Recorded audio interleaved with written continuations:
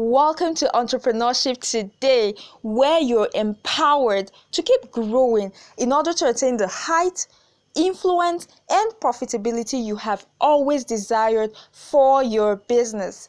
I'm Tracy.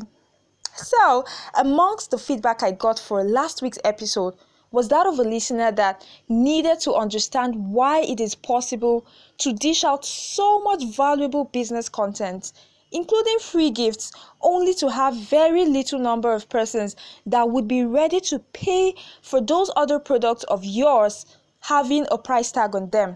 So, if you would be interested to know what my response to her question was, then make sure to connect with me after this podcast, especially on other social media platforms like Facebook, Instagram, LinkedIn, and Twitter. This is because I will be facilitating an online training this weekend aimed at providing answers to questions like this one I just mentioned and much, much more. So, back to this week's episode. Our focus is why business development. A lot of entrepreneurs have successfully confused activities of business development with that of sales, which should not be the case. So, what then is business development? Business development, unlike the actual closing of the sale, is mostly about the long-term value created by a business in the form of strategic benefits.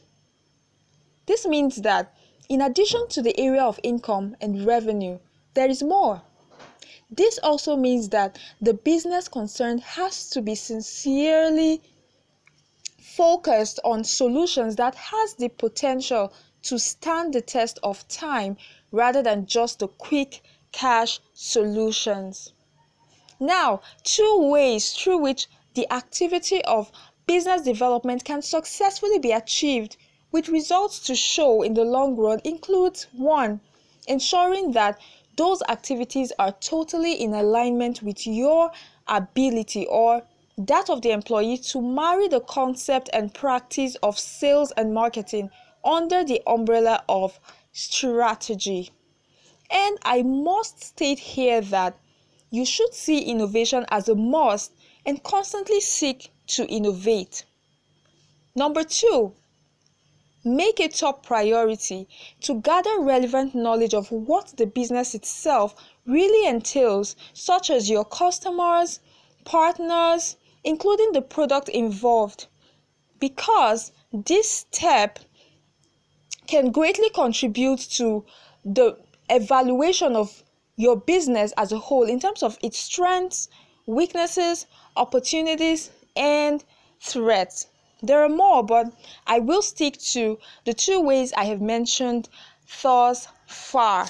So, I will wrap up this week's episode with a conclusion that as a business developer or entrepreneur who has no choice but to take up business development responsibilities temporarily, you must think creatively about everything you know concerning the business, such as making efforts to constantly identifying new market segments, including sales channels to new and existing products. And yes, we have finally come to the end of this week's episode. And as always, send in your comments, contributions, or questions to tracyekageufoma@gmail.com. Ufoma is spelled Ufuma. I'll take that again.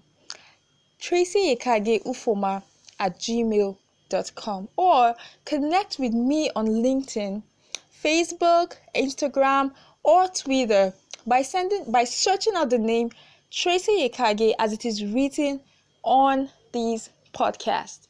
So, until I come your way next time, peace out.